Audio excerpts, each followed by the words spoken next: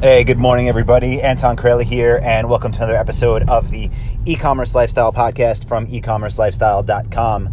As usual, driving into the office. I think today is Wednesday, and I wanted to hop on here real quick because I'm already halfway there, which means we have 4 minutes left. But I wanted to hop on here real quick to share something that came up in a discussion I had yesterday when I was recording a podcast as a guest with one of my buddies, Josh Stanton. You might know him and his wife Jill from their company called Screw the 9 to 5. I actually have been friends with them. I mean, we first met years and years ago. It's crazy, but like probably 5 or 6 years ago out in Chiang Mai in Thailand, when we were all living out there for about a year. Probably we had that kind of overlap and hanging out, doing the whole digital nomad thing. But yeah, they have a podcast and they asked me to be a guest on, so we recorded it yesterday, and we were talking about obviously my expertise, which is high ticket drop shipping and e-commerce and conversions and traffic and all that fun stuff. But one of the things that came up in the discussion that I wanted to share with you was something that Josh pointed out to me. So back in the day, again in Chiang Mai, in our Thailand days, he was running a drop shipping store. So we met, told him what I was doing. He built a drop shipping store, and he was selling dance poles. So those like exotic dance poles. Some might call them stripper poles, but the ones he was selling, I think at least the way they were positioned, is for the workouts that people do in their own homes. So I think it still is a trend, but there's like these, I'm doing air quotes here. I know you can't see this, but I'm doing air quotes for fitness studios where people go there and they work out. So he was selling them.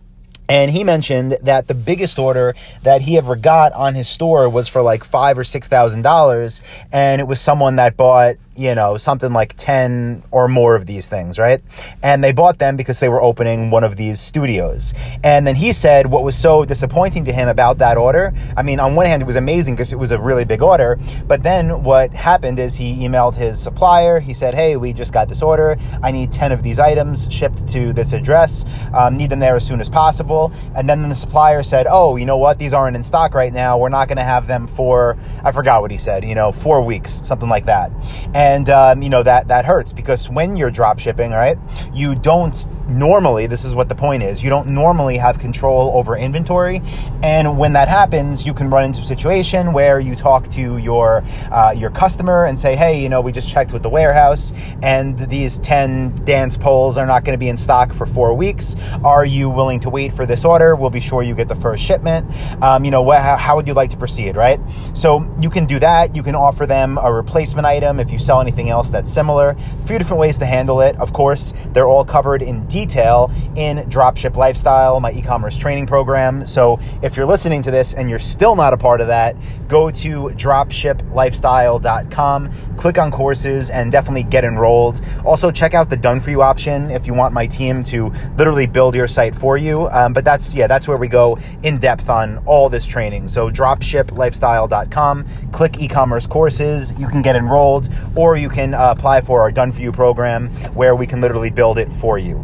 But back to this. What I said, okay, here's what I would recommend that you would have done back then in that situation. What I told Josh during our conversation yesterday, I would say if this became a common theme where you were getting orders, maybe they were from studios where it was these bulk orders, maybe it was from even just individual buyers, and if you find this to happen with different suppliers where you're constantly in this waiting game of, oh yeah, it's going to be 2 weeks till we get it back, it's going to be 4 weeks, and if that's costing you money because you're having to cancel orders, then the first thing that I would do in that situation is reach out to my contact at the supplier, at the dropshipper, and I would say, listen, we like your products, obviously customers do as well, but this lead time just isn't working, it's losing us money.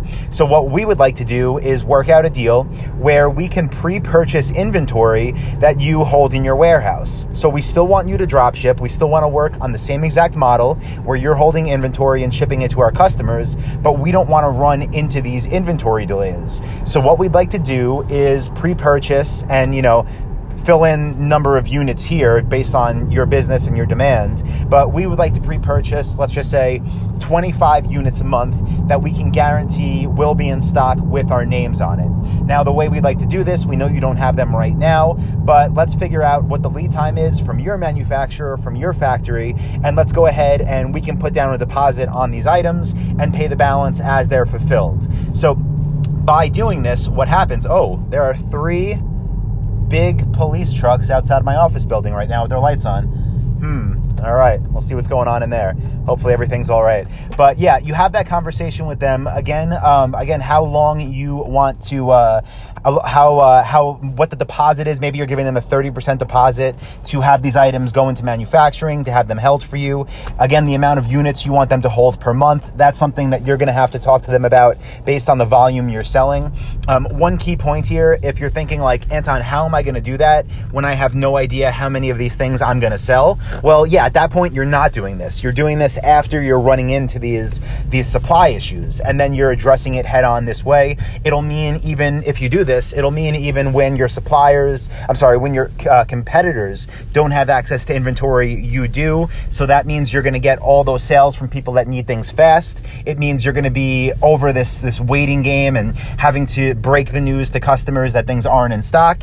And ultimately what it means is your business is going to be more profitable and you're going to have more money in the bank every month. So guys, again, if you want more information on exactly how to do this, what we say, who to reach out to, where to get these suppliers, where to get the traffic to begin with, go to dropshiplifestyle.com, click on courses, either get enrolled in my coaching program or apply for our Done For You program where we build it for you. I am at the office. It seems like everything is cool because the police are on the other side of the building. So I'm going to go in the main entrance and hope everything's good. So hope you all have a great Wednesday, very successful, and I will talk to you all in the next episode of the E-Commerce Lifestyle Podcast. See you, everybody.